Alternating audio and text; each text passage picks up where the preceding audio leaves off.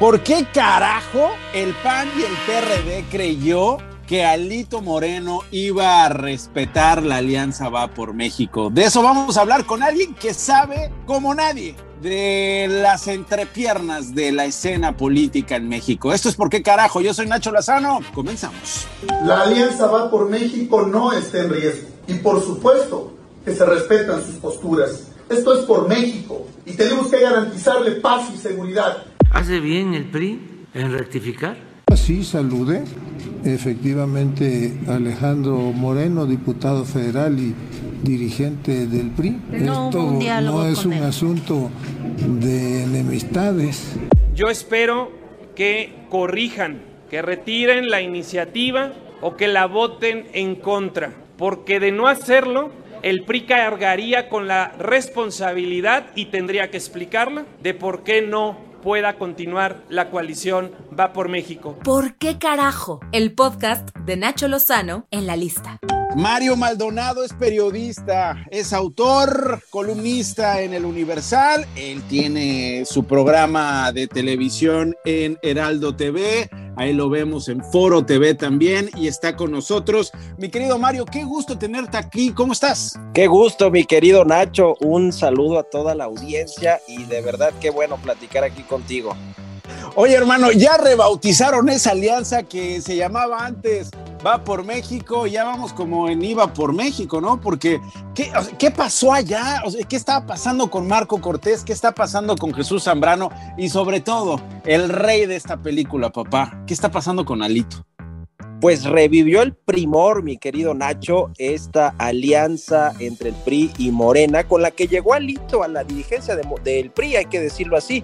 Después les volteó bandera a los morenistas, los traicionó, se fue con la Alianza Va por México, les alzó la voz a Alito hasta que le alzaron la voz en Campeche, la gobernadora Laida Sansores y su fiscal Renato Sales, y bueno, pues salieron estas múltiples comunicaciones y audios y videos de Alito. Pues mira, como escribía yo el otro día, en su esencia pura, un político soez, un político que no cumple acuerdos y que además pues es la cara de muchos de los políticos, ¿no? Con enriquecimiento ilícito, presuntamente, por lo menos eso se escuchan los audios, corrupción, sometimiento a empresarios, a legisladores, etcétera, etcétera, etcétera, y bueno, pues después le doblaron las manos a Alito, eso creo que fue lo que finalmente sucedió, y entonces regresó el primor y regresó AMLito, porque lo bautizaron así al inicio, te acordarás, cuando se veía muy cerca el PRI y el propio Alejandro Moreno del presidente López Obrador y de su grupo político y de Morena, y lo bautizaron como AMLito. Pues yo creo que está de regreso el primor y AMLito, y lo que sucedió en el camino pues fue que Alito decidió salvar su pellejo, decidió apostar y privilegiar primero que no lo persigan jurídicamente, que mantenga el liderazgo del PRI, que no lo desafueren, que no le quiten el fuero de diputado, y pues si en ese camino se tiene que llevar de corbata la Alianza Va por México, y dirían y a la oposición y al país o a quienes no están muy de acuerdo con el gobierno, pues lo iba a hacer y lo hizo, y yo creo que ahora se le complican las cosas a toda la oposición, pero tendrá que jugar sus cartas la alianza del PAN y el PRD, pues yo diría que con Movimiento Ciudadano, o veremos cómo se acomodan las cosas, Nacho. Sí, a mí me llama la atención algo que ya a estas alturas pocos resultan impresionados con el poder del presidente Andrés Manuel López Obrador, Mario.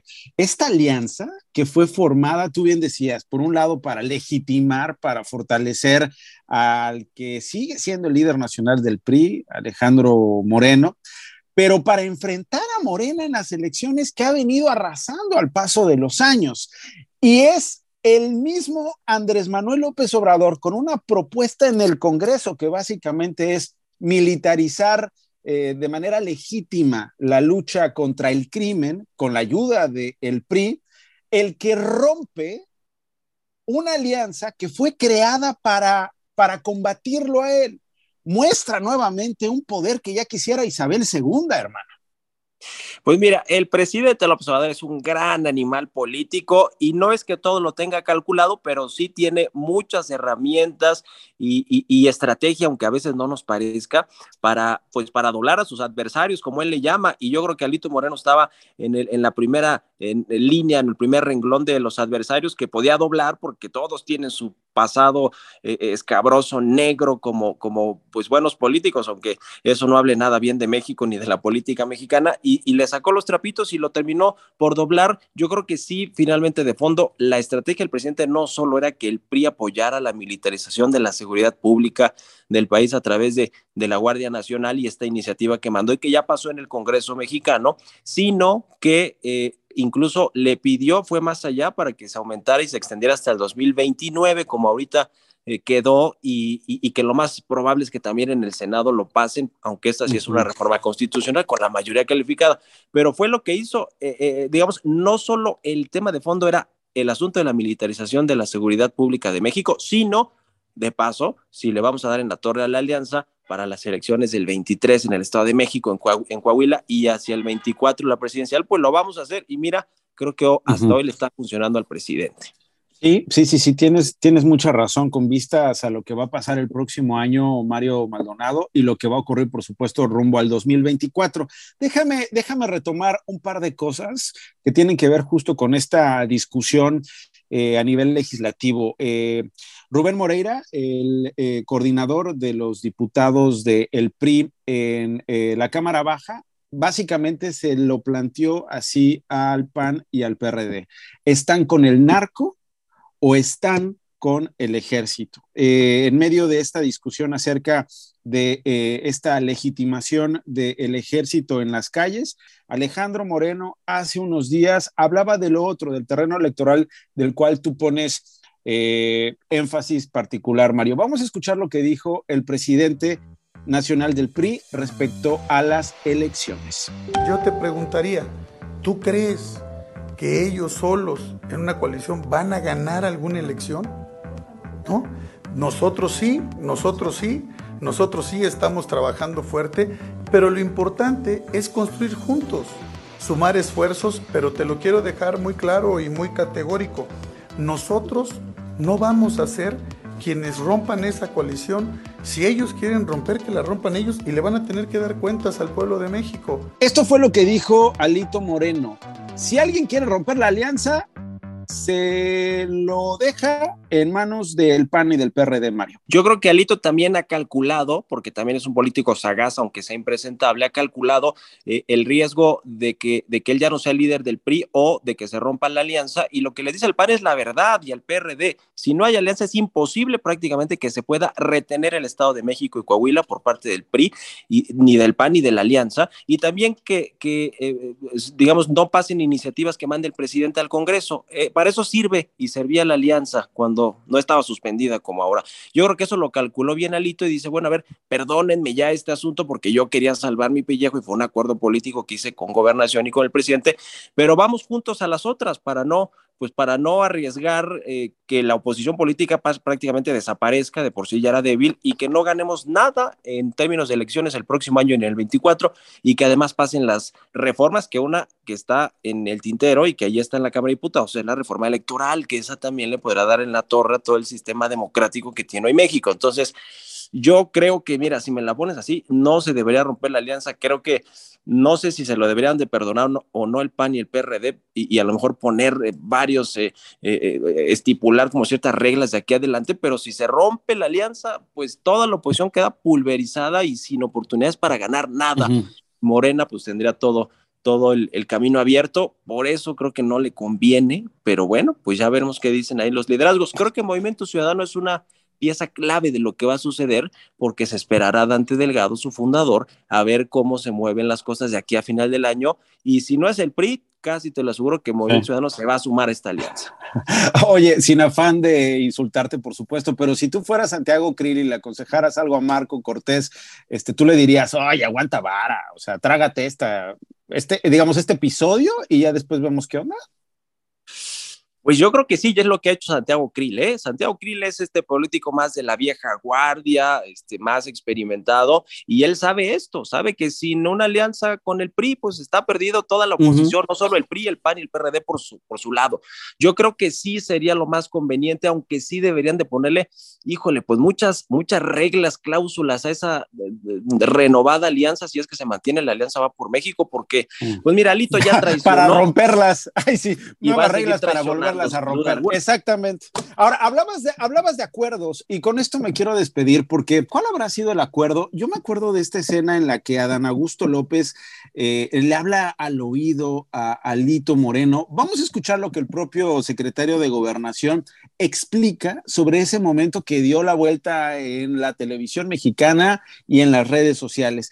El secretario de Gobernación diciéndole a Alito Moreno, ven, acércate, le habla al oído en privado, en medio de legisladores, y esto fue lo que explicó el secretario de Gobernación acerca de esa anécdota. Así saludé efectivamente a Alejandro Moreno, diputado federal y dirigente del PRI, pero lo hago como lo hago con los diputados y los senadores de todas las fuerzas políticas. Esto no es un asunto de enemistades, y el que uno dialogue con un opositor no significa más allá que el protocolario. Ay, ¿a poco sí fue protocolo, mi querido Mario?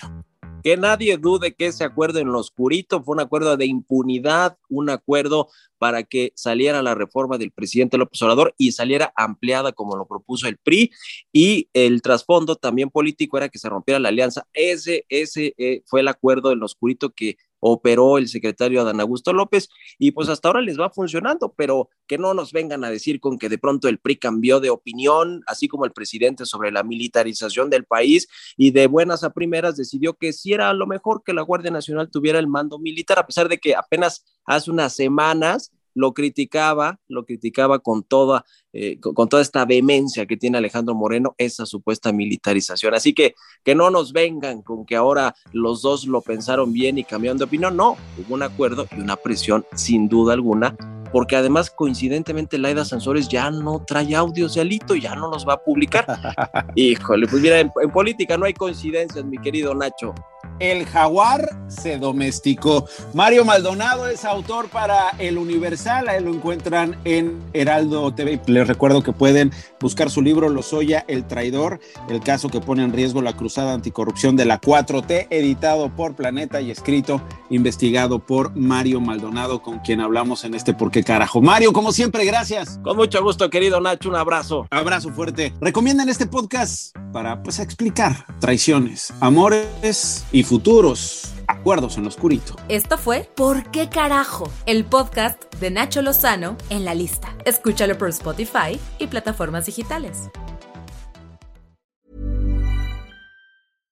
How would you like to look 5 years younger? In a clinical study, people that had volume added with Juvederm Voluma XC in the cheeks perceived themselves as looking 5 years younger at 6 months after treatment. Look younger, feel like you. Add volume for lift and contour in the cheeks with Juvederm Voluma XC. Reverse signs of aging by adding volume to smooth laugh lines with Juvederm Volure XC. For important safety information and to find a licensed specialist, visit Juvederm.com. That's JUVEDERM.com. Not for people with severe allergic reactions, allergies to lidocaine, or the proteins used in Juvederm. Common side effects include injection site redness, swelling, pain, tenderness, firmness, lumps, bumps, bruising, discoloration, or itching. There's a risk of unintentional injection into a blood vessel, which can cause vision abnormalities, blindness, stroke, temporary scabs, or scarring. Talk to a licensed specialist to find out if it's right for you.